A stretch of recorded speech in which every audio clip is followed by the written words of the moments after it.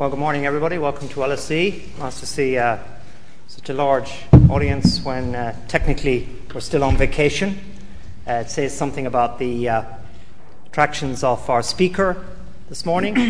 Michael Chertoff is going to speak on security challenges 10 years after 9/11. Now, in reverse order, we know Michael's been here already in his capacity as Secretary of Homeland Security, which he was in the United States between 2005 2009. We're delighted to have him back. He's able to be as indiscreet as would be now that he hasn't got high office, so we're looking forward to that, Michael. But before that, he was a federal judge in the U.S. Court of Appeals. Before that, a prosecutor, and then a clerk to Mr. Justice Brennan. I'm right about that, aren't I? One of the most important and significant judges in the United States Supreme Court. And before that, even more importantly, he was at LSE, which dwarfs all other universities he may not have passed through. And we're a little bit tight for time because Michael needs to be away at about 10 to 11. So what we're going to do is we're going to go straight into the talk. And he's kindly said he's going to speak for about 25 or 30 minutes in order to free up space for some questions and answers. And I'll chair that bit.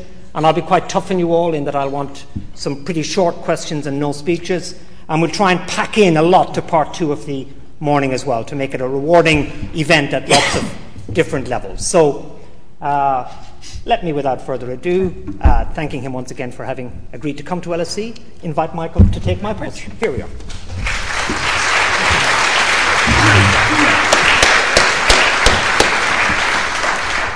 Well, after that build-up, you probably think I'm going to be the Alistair Darling of the Bush administration. It's not going to happen.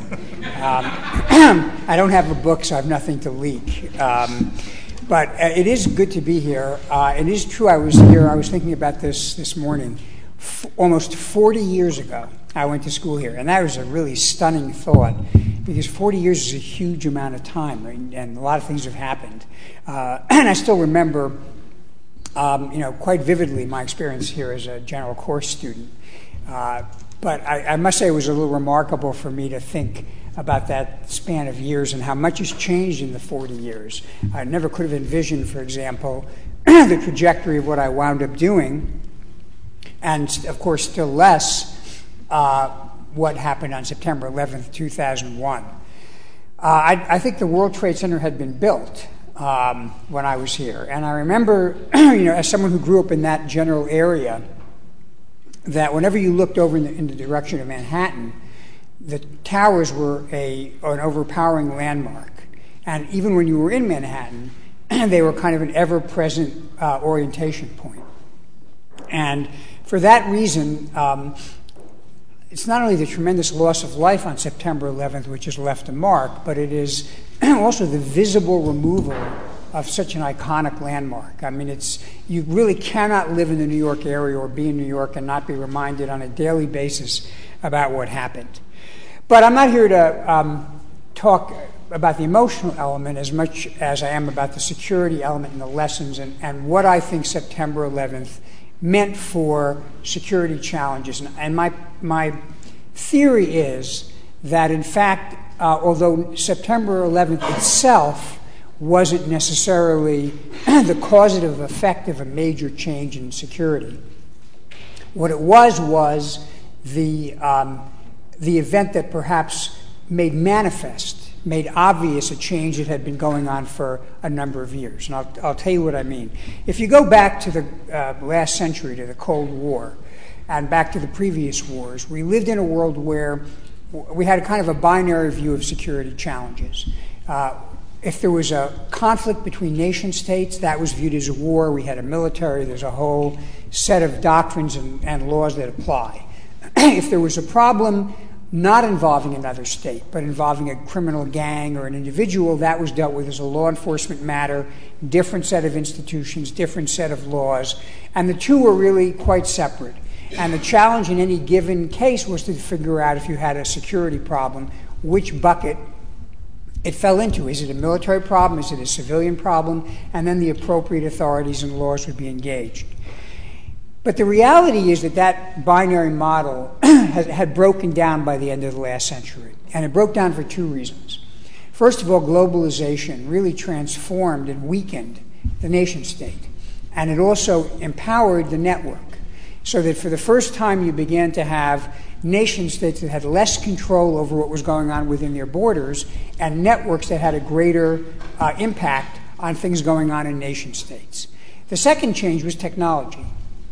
The ability of smaller and smaller groups of people to leverage technology to cause more and more harm and destruction meant that the kinds of threats that we faced in the past that required a nation state to carry out the threat now can be carried out by a network that's not necessarily even backed by a nation state.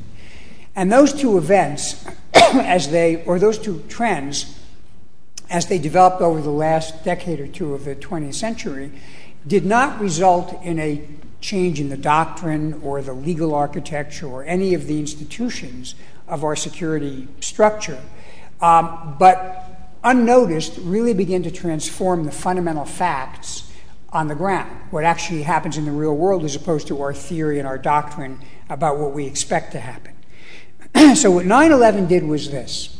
It made it clear that you could have an attack on the United States that was as damaging, if not more damaging, than any attack we'd experienced in a war in terms of loss of life on a single day in the United States, that attack could take place without the encouragement or participation of another nation state, and that it could be carried out by a network. And that right away raised the question, how do we deal with this as a security challenge? It doesn't neatly fall into one bucket or another. You could argue, as some people did, well, it's a crime. It's just a very big crime. But it's not a crime when what it does is it actually not only kills an enormous number of people, but actually has a material and substantial impact on the economy and the physical landscape of a country. It's hard to describe that as a crime. At the same time, it's not war in the conventional sense because there's no massed army. People aren't wearing uniforms. They're relying upon deception as a means of entering the country rather than invading with brute force. So the facts turned out to demonstrate that the categories were simply inadequate to describe what was going on. Another way to look at it is this. If you look at the onset of the nuclear age, in 1945 when the United States dropped atomic bombs on Japan, and then subsequently when atomic weapons were developed by the Soviet Union, that was another paradigm shift in the way we looked at security.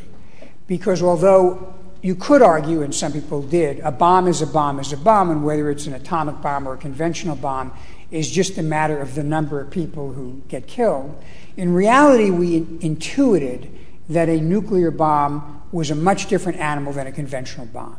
And out of that intuition came a doctrine that basically created a red line against the use of nuclear weapons.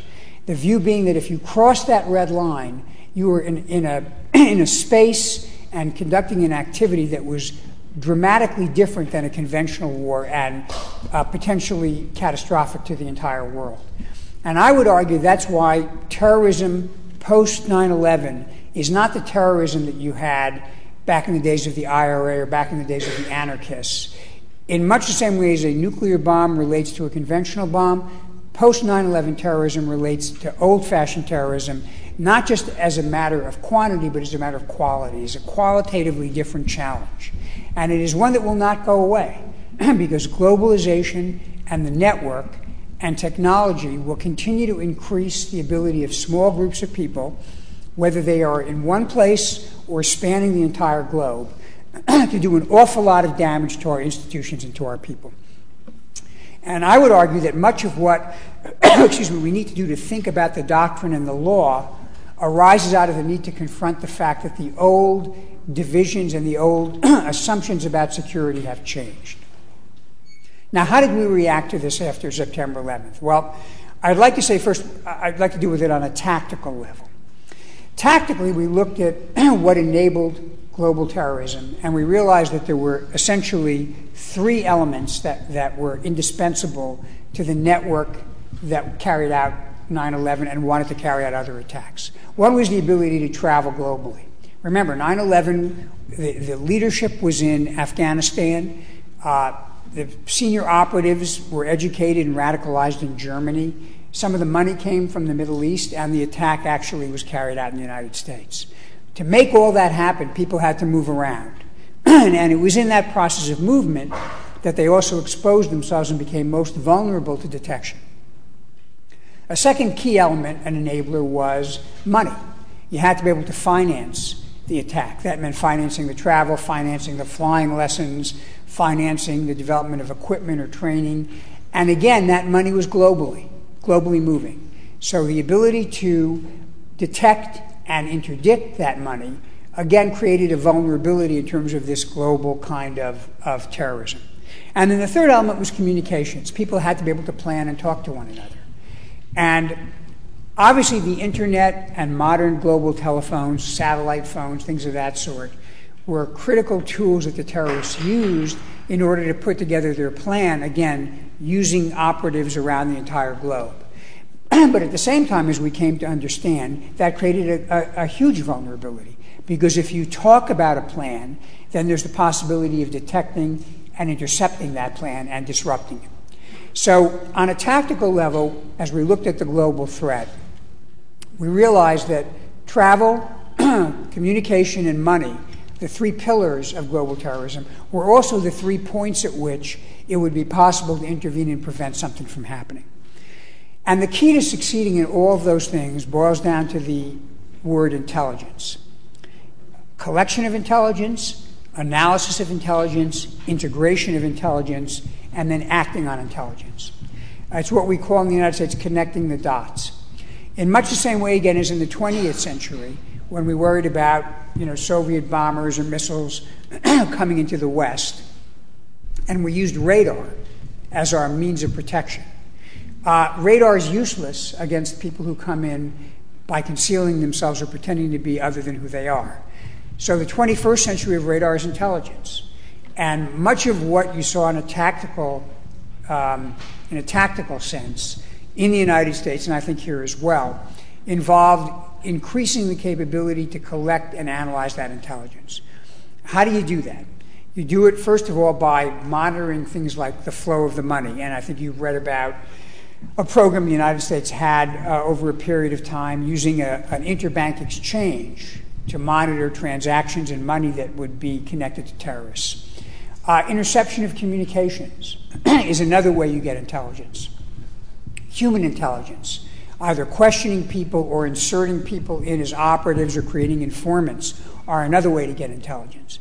And it turns out that in this kind of a struggle, the key way, in fact, the indispensable way to get at those vulnerabilities I've described is in the development and the refining of this intelligence. And that's where a lot of security is going to go in the future.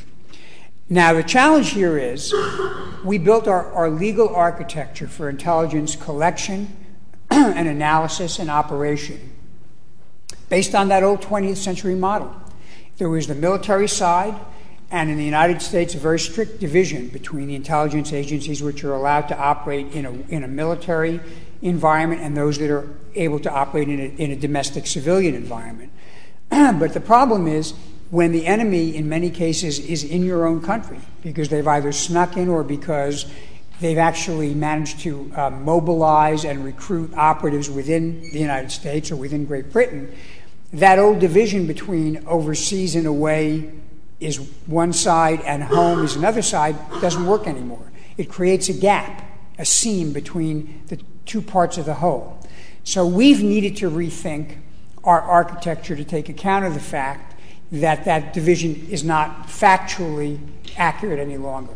And that's caused a great deal of stress. If you follow the debates, the legal debates in the United States, most often what they boil down to is an argument that somehow you've got to keep the division between what is going on overseas, which is viewed as kind of war, and what's going on domestically, which is viewed as law enforcement. That no longer works. And so what you're seeing in the United States, and I suspect you're seeing here as well, is an evolution away from that binary system in the law to one that is a little bit more of a spectrum, in which the legal tools and the intelligence authorities that you use are determined based on a series of policy distinctions about where you want to draw the line, but it turns out not to be a very bright line. In some circumstances, you will use traditional military intelligence authorities domestically, and to the contrary, in some cases, we'll use domestic law enforcement overseas. It may surprise you to know that the FBI, which is our equivalent of your special branch, as well as your MI5, often goes overseas to collect evidence. One of the things they collect is fingerprints. If we go into a battlefield or a safe house and we discover bomb-making materials or paper or anything that the terrorists have left, we undergo the process called exploitation, which means we send a team of FBI agents and they collect the crime scene evidence. They're not doing it in order to present a case to court. They're doing it because their skill at lifting fingerprints and reconstructing documents, which are not traditional military skills, are very useful in terms of rounding out our intelligence picture. So we've blended both sides of the spectrum in pursuing our activities, whether they're at home or away. And I think that's going to be something that continues far into the future. So that's where we are tactically. Strategically, I still think we have not yet resolved or gotten our heads around this idea that security is no longer neatly divided between military and law enforcement. I would argue that the concept of national security is now a much broader concept than is embraced by the old notion of a Ministry of Defense or a Defense Department and the notion of a police agency or a home office. In fact, the department I headed for 4 years, the Department of Homeland Security, in a way was a reflection of the fact that you needed to embrace both elements of the military and elements of law enforcement, as well as elements of the private sector and civil society, in looking at security holistically.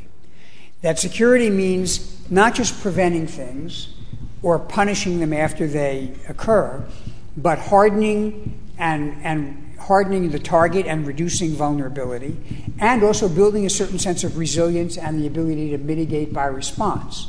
So security is not a thin, narrow silo, but actually embraces a number of different functions that begin with getting intelligence to stop bad people from coming into the country and end with developing the capability to mitigate the damage and respond and rescue people that limit the consequences of a terrorist attack.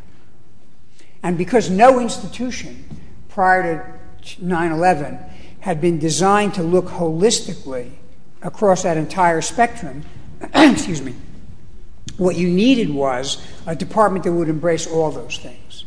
So the Department of Homeland Security embraced not only the border protection, air, sea, and land, but the protection for our domestic infrastructure, which includes not only transportation, but communication, the power grid, and an awful lot of critical infrastructure that is in private hands. It embraced not only prevention and having armed presence necessary to protect certain kinds of facilities, but also resilience and response, crisis management, the ability to take a disaster or an emergency when it occurs and manage all the elements of the government that have to respond, which include police agencies, emergency response agencies, medical agencies in many instances, all of which have to be coordinated in a way so they operate seamlessly together. And this was a much bigger vision of security than I think was conceived of back in the prior century. And I think from a strategic standpoint, that really is the direction in which we are now headed and have to be headed in the modern world. Because the problems we face, whether they are biological hazards, explosions, chemical hazards, even natural disasters, those problems will not necessarily come with labels. We will not necessarily always know who's responsible or how these things came to pass, but we have to have the universal capability to deploy the tools of government involving multiple agencies in order to deal with those kinds of emergencies. And that is, to me, the face of national security in a post-9/11 world. Now let me take you from the strategic and the tactical to the operational, and spend a little bit of time talking about what I think the current threat picture is. And I think this is a case where there's some good news and some bad news. As people have been saying, I think, in the last month or so in the United States, there's no question over the last 10 years we have been quite successful in reducing the threat from al-Qaeda at its core in Pakistan and Afghanistan. Now, I didn't say we eliminated it, we've reduced it. We've reduced it because we have managed to eliminate, one way or another, numerous leaders and operatives of al-Qaeda in parts of Pakistan and parts of Afghanistan using various means which I won't go into, but obviously the bin Laden effort, which resulted in his death, is an example of eliminating the top leader. The consequence of this is that al-Qaeda is under pressure, and when they're under pressure, that means they're less capable and less able to take steps to think about how to attack us. The bad news is that this pressure has resulted in a distribution of the ideology across a network. And this goes in line with what I said earlier about the fact we're dealing with a networked world. It's no longer just Pakistan and Afghanistan we have to be concerned about. We have to be concerned about Yemen, Somalia, al-Qaeda in the Maghreb and North Africa. These groups are now becoming more and more self-sufficient. They're capable of mounting their own attacks. We saw, for example, in December 2009, the Nigerian who got on a plane headed for Amsterdam and then to Detroit wearing a bomb concealed on his person appears to have been recruited and trained in Yemen. Major Nadal Hassan, who was a U.S. Army doctor who became radicalized and killed over a dozen people at Fort Hood, apparently got radicalized over the internet by Anwar Laki in Yemen. So, although the good news is we've put a lot of pressure on the core of the traditional leadership of al-Qaeda, the bad news is that we have a new set of leaders, and that set of leaders may be in many ways more dangerous because they may no longer want to simply repeat the tactics that they used in the past. They may be prepared to embrace new tactics. And that could include Mumbai-style attacks. It could include cyber attacks. It could include more emphasis on chemical and biological weapons. So we're dealing with an element of unpredictability, which is going to make it, I think, challenging for us to adapt our responses to what I think will be the new phase of al-Qaeda. Good news and bad news, at least in the United States, and I think here as well. We've made it much more difficult to bring operatives from overseas into our country to carry out attacks. 9/11 was carried out by 19 people who came from overseas and entered the U.S. and were able to build a capability here which they executed on September 11, 2001. Because of what the United States has done at its border, the likelihood of being able to do that again, bringing operatives in from overseas, is much reduced. Not eliminated, but reduced. The bad news is, for that reason, al-Qaeda has over the last years deliberately worked to increase its capability to recruit and train people who are actually citizens of the countries they are targeting, whether it's the United States or Great Britain or Denmark or any place else in the world. And that's what we call homegrown terrorism. We always had a little bit of that after 9/11, but it's increased in the last couple of years. And the reason it's increased is because the terrorists have recognized that if you recruit and radicalize somebody who is an American citizen, you don't have a problem getting them in the country. They're here already. And therefore, you've eliminated one of the major obstacles to carrying out an attack.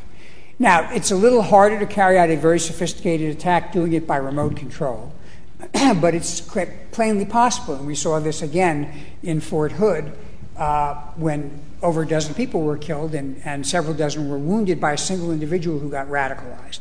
So that is going to be, again, an increasing challenge for all of us and requires us to focus not only on the kind of blunt end of the security issue, but on the more subtle set of issues about how do we negate that recruiting effort? How do we make sure that al-Qaeda is not able to appeal to people with their ideology? How do we push back on that? And this, of course, again, it can't be a government-only effort. It's got to really be rooted in the communities where these recruiting efforts are taking place. A third element, which I mentioned briefly, has to do with cyber. This is probably the one great area security where I think we've done less than I would like in terms of reducing the risk, although we're beginning to make some progress.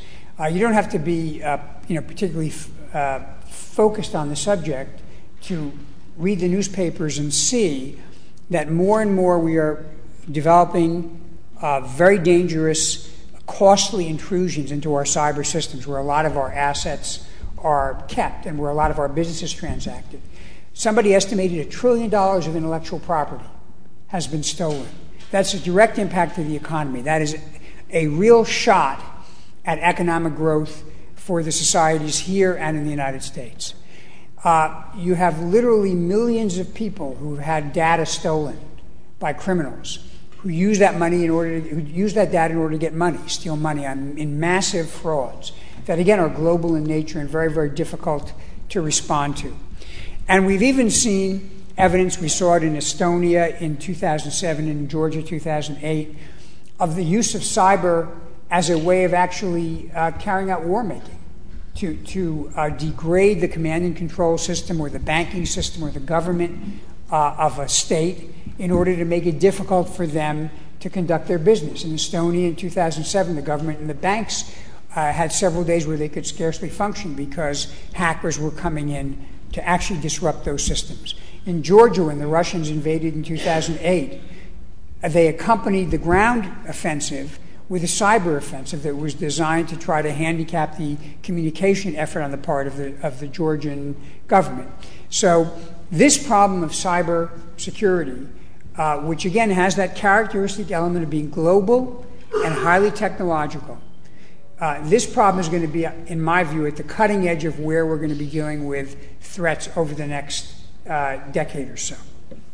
Finally, before I throw it open to questions, I want to talk about three related security issues that don't really deal with al-Qaeda, but I think are emerging maybe to greater salience. One is the issue of transnational crime. We've always had transnational crime and organized crime. What concerns me, again, because of the increased global capability of networks and the increased technological leverage that's available to networks, is that this problem would become greater and greater. And we've seen two manifestations of this that I want to talk a little bit about. One is in Central America. In Central America now, in Mexico and in other countries in Central America, there are powerful drug cartels. And by the way, to call them drug cartels is actually probably a misnomer. They're organized criminal cartels they're kind of conglomerates of crime. They do kidnappings, extortions, drug dealing, human smuggling, sexual slavery, anything you want to describe, they are involved in. And the tactics they have adopted increasingly are the tactics that they saw on the internet or on television in Baghdad or in Afghanistan. Beheadings, blowing up car bombs, blowing up buildings. There was recently a fire set in a casino in Mexico that resulted in a tremendous loss of life that was set by an organized criminal group. This is a tactic of terrorism. The only difference between these transnational groups and a terrorist organization is that the transnational criminal groups have not yet wrapped themselves up in some kind of ideology. My own view is it won't be very long before one of these criminal leaders looks in the mirror and says, I'm not a thug, I'm a political leader. And he'll cloak what he's doing in some kind of a half-baked political theory about why he's fighting against the oppression. And then he'll be off to the races like a terrorist. The second phenomenon we may see is a convergence of transnational criminal groups and terrorist groups. We saw that in Colombia back in the last couple of decades when the FARC, which was a political revolutionary group, began to get involved in the drug trade. They basically, first they got into a protection relationship with the drug cartels, and eventually they themselves got involved in actually moving drugs. More recently, we've seen the phenomenon of al-Qaeda in North Africa actually enabling and providing assistance to drug dealers who are moving narcotics from South America, staging them in North Africa, and then moving them into Europe. So again, this is a dangerous and powerful combination we're going to have to watch. The third phenomenon I want to talk about very briefly before I open it up to questions is the Arab Spring. Of course, we're all fascinated to see what's going to happen here. And it's inspiring to see young people get out and demonstrate for freedom and for their rights and for the rule of law. What we don't know is where it all turns out. On the one side, we haven't seen many people getting out into the street and talking about how they want to, follow the path of bin Laden. So the ideology of Al-Qaeda and of other similar terrorist groups has not apparently captured the attention of the people who are in the street, the great mass of people who are rebelling. But that doesn't mean it's going to wind up that way. And those of you who've studied history know, if you go back to the revolution of 1917 in Russia, it began with the Mensheviks, who were basically social democrats, and in the end the Bolsheviks took over. Sometimes a well-disciplined small group can wind up capturing the momentum of a revolution and turning it into something else. So am I hopeful about the Arab Spring? Yes. Am I somewhat skeptical? I have a little bit of skepticism. Depending on how this turns out, it could have a huge impact on our national security. If it turns out well, this may be a very powerful blow against the narrative of Al-Qaeda and similar ideologies, which may actually help us dry up some of the recruiting. But if it turns out that we wind up with weak states or ungoverned states, we're going to have platforms in which terrorist groups will be able to flourish and conduct their recruiting and their training and even their experiments with chemical and biological weapons. Weak states where you don't have control over territory, are breeding grounds for criminality and terrorism. And so it's very much in our interest to hope that the societies that arise in the Arab Spring are free, follow the rule of law, but also have stability and control over their own domains. Otherwise, we're going to wind up with a very mixed blessing. So we live in there was a period of time, I guess, in the early 1990s, when someone famously wrote a book called The End of History. And people argued, this is it, the triumph of Western liberalism, Soviet communism is over, and it's going to be decades of peace. It turned out that in many ways what happened was a bad but a very stable security environment was replaced by a much more fragmented and unstable security environment. We don't face the possibility of an annihilation by nuclear weapons with the same degree of risk that we did maybe 30 years ago, but the possibility of serious harm and loss of life is much greater because of the very fragmented nature of the threat. So we've got to get our heads into the new space and the new architecture, legal and doctrinal, of what we face, and I think that's going to be the challenge for a lot of the folks who are sitting in this room. So with that, I'm happy to take some questions. Thank you. Thank you very much.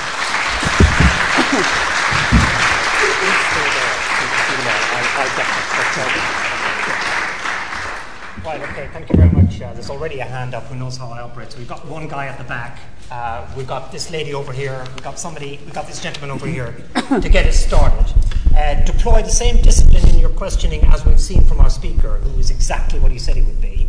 But preface your remark with who you are and where you're from, so we have a bit of a feel for it. Can we start with the gentleman? If it is a gentleman, I can't quite see. It's a lady, excuse me, right at the back. Hi, my name's Kim Husbands. Can you speak up a little bit? Hi, my name's Kim Husbands. I currently live in East London.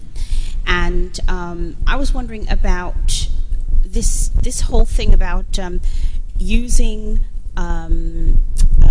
legal ways to hold data in, like, say there's an investigation on a business and you've grabbed, that may or may not turn conclusive, and you've grabbed information, let's say data, to just go through it and things of that nature. Would that in turn cripple the business and then make it a type of business that would not function? I'm sorry, I didn't hear the very last part of the question. Would that cripple the business and make it a type of business that would not function while ongoing investigations are looking into what may or may not be? The question was... Can we take... Oh, sure, yeah, okay. I'll make a note then. Okay. Yeah. But you've got it, have you? Thanks, right. Thanks, Kim. We had the gentleman who's right here, whom I got attention to a little before. This gentleman here, and then we've the person over here. So, sir. My name's Dr. Alan Cleary from London Premier College. I was in New York on 9/11 living there and was able to assist the emergency services. In fact, if I hadn't been at a meeting at the Harvard Club, I would have been in the World Trade Center. My question is, when I first went to the United States, at least one of the Eastern Seaboard airports had experienced police officers behind one-way glass, monitoring arrivals 24 hours a day and bringing out anybody they thought was suspicious. Inevitably, some racial and other groups were chosen in excess of perhaps one would expect. And my question is, does our present concern with equality and political correctness inhibit that aspect of our security? Thank you very much, Anne. And we had somebody who might caught the eye of, I think it's that lady there, and that'll be 3, and then over to you. Right. Thank you. Anna Matveeva, London School of Economics. You mentioned that Al-Qaeda suffered various tactical defeats, but ideology is still very much there and drives the expansion of networks globally. My question is, how effective you think were the measures to reduce its appeal? Or is it really possible to somehow deal with the ideology which is behind this potential security challenge? All right, let me deal with the questions in turn. On the issue of seizure of data, and I want to distinguish between two things. When information is seized overseas, I described circumstances where we go when there's a safe house or something in a battlefield. There's no issue in terms of disrupting a business because you're dealing with a battlefield. In the United States, and I can't speak to what your system here does, in order to obtain information from a business, you have to have some kind of a legal process, either a national security letter or a subpoena, or in some instances, you get a search warrant. Now, normally, when you subpoena or request documents, you don't take everything the business has, they make a duplicate set. So they're able to continue to function in their business. If you actually get a search warrant, which is issued by a judge, then you may, in some circumstances, seize all the documents and there won't be copies. Usually, unless you're dealing with a business that's involved in crime as a professional criminal organization, the government does allow for documents to be returned to let the business continue to operate. So, and the business can apply to a judge if you want to get material returned so you can conduct your business, for example, computers and things of that sort. So there's not usually a tremendous problem. Sometimes there's a little bit of a delay, but we do have a process in place, to allow you to get that information.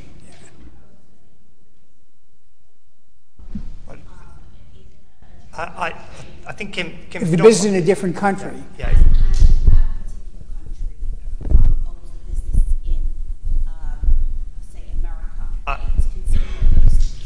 Fairly briefly, Mike, because we want to get another round of questions. The question was, I think it's a complicated legal issue when you're dealing, transnationally.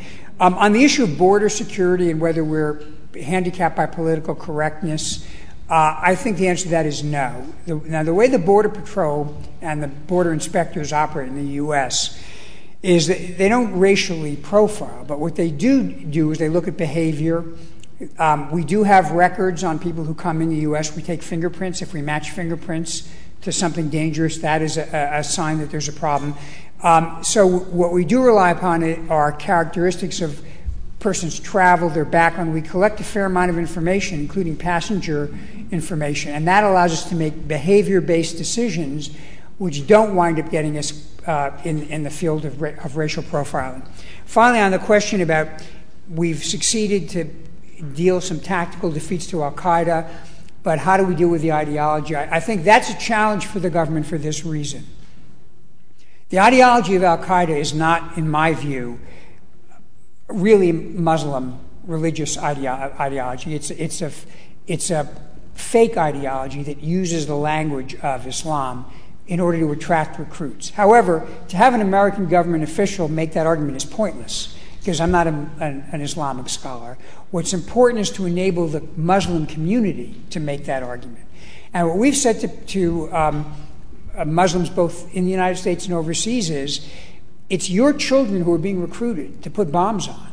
It's very much in your interest to turn to the people who are perverting the religion and mouthing this extremist ideology, and for you to come up with a counter-narrative, to come up with a more accurate explanation of what is really religiously sanctioned and what is not religiously sanctioned. And I think in the end, that's why I say it's got to be community involvement that is the long-term key to battling this ideological issue. I'm going to try and get 4 in, and I've got the gentleman with the shirt and tie, not because you have a shirt and tie, sir.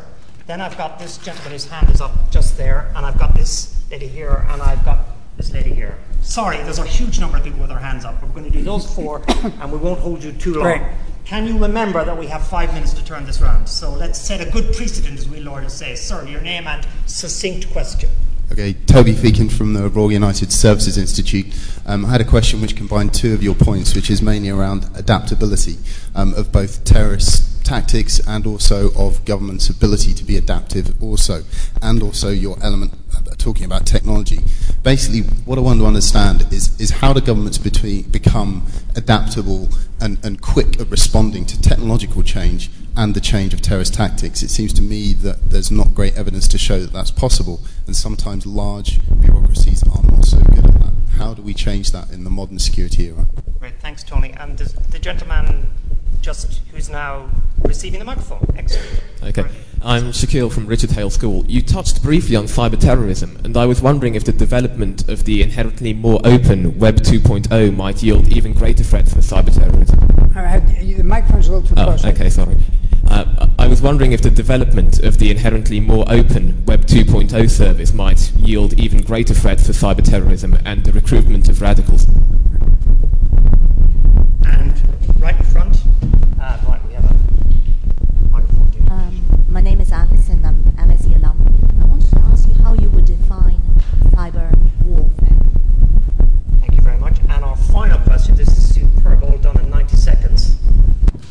Anna Minster from SARS. I was wondering about the homegrown terrorism, because the UK prevent strategy seems to have failed. So what are the possible alternatives? Thank you. All right. Do you want anybody to repeat? Question about it. What was the specific question about homegrown terrorism in the UK? What are the ways to deal with it? Because the current prevent strategy seems to have failed. All right. I'll deal with the cyber questions last. I'll deal with the other 2 questions first. Adaptability. Bureaucracies do have difficulty adapting. It is challenging as the terrorists consider their tactical changes to begin to address changes in how we conduct our security. Part of what we try to do is to anticipate where things may go in the next few years, where there might be some tactical or strategic changes by the terrorists. What makes it hard is when you build a government budget and you have to get things through Congress or Parliament and you have to come up with rules, that is a very cumbersome process. And the consequence is that tends to slow up the adaptability. I don't have an easy solution, except we tried very hard to fashion as much discretion as possible at a lower level operationally, so people can turn things around quickly without having to run up the chain of command. That was kind of the best solution that we had. On the issue of homegrown terrorism, the suggestion being that the old prevent policy in the UK has not been a resounding success. I can't judge that. I can tell you we've struggled with this ourselves. We don't really understand what motivates everybody to be radicalized. There are some people who get radicalized whom you'd expect to be likely targets for recruitment. Young males who are unemployed and disaffected and alienated. But then there seem to be a remarkable number of medical doctors who have become suicide bombers. You had the attack on Glasgow Airport. I think they were 2 doctors. Nidal Hassan was a doctor. Now, medical doctors are not marginalized and disaffected. They are very respected members of society. How do you go from the Hippocratic Oath to becoming a suicide bomber? I don't know that we understand it. I do, however, still believe that the key to success is engaging the community. It can't just be a government program. Now, I know there's a debate about who do you engage in the community. And this is beyond the scope of what I can talk about here, but some people wonder whether by engaging people who are radical and trying to win them over and somehow treating them as moderate because they're not violent, whether that's actually a mistake. That when people are radical, even if they're not violent, they are really the problem and not the solution.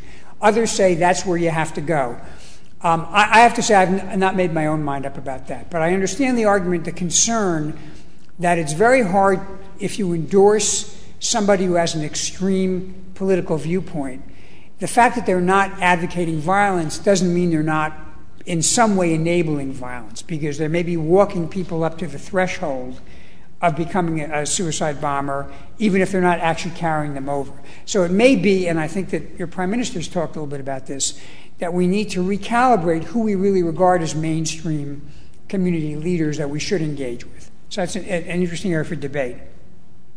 On the issue of cyber, I think improvements in the internet unquestionably create greater risk of cyber attacks and even terrorist recruitment.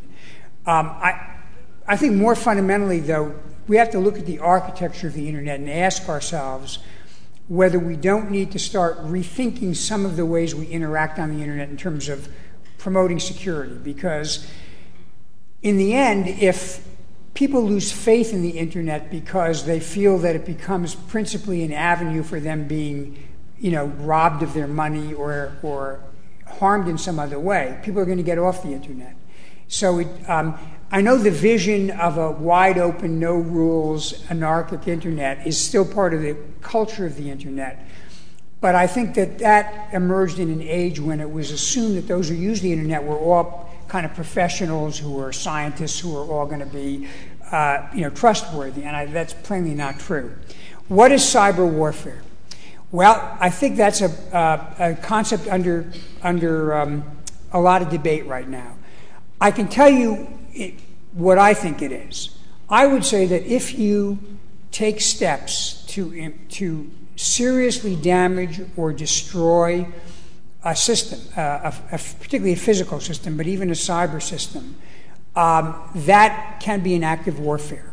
If you, for example, use cyber attack to bring down the power grid, that could be an act of warfare.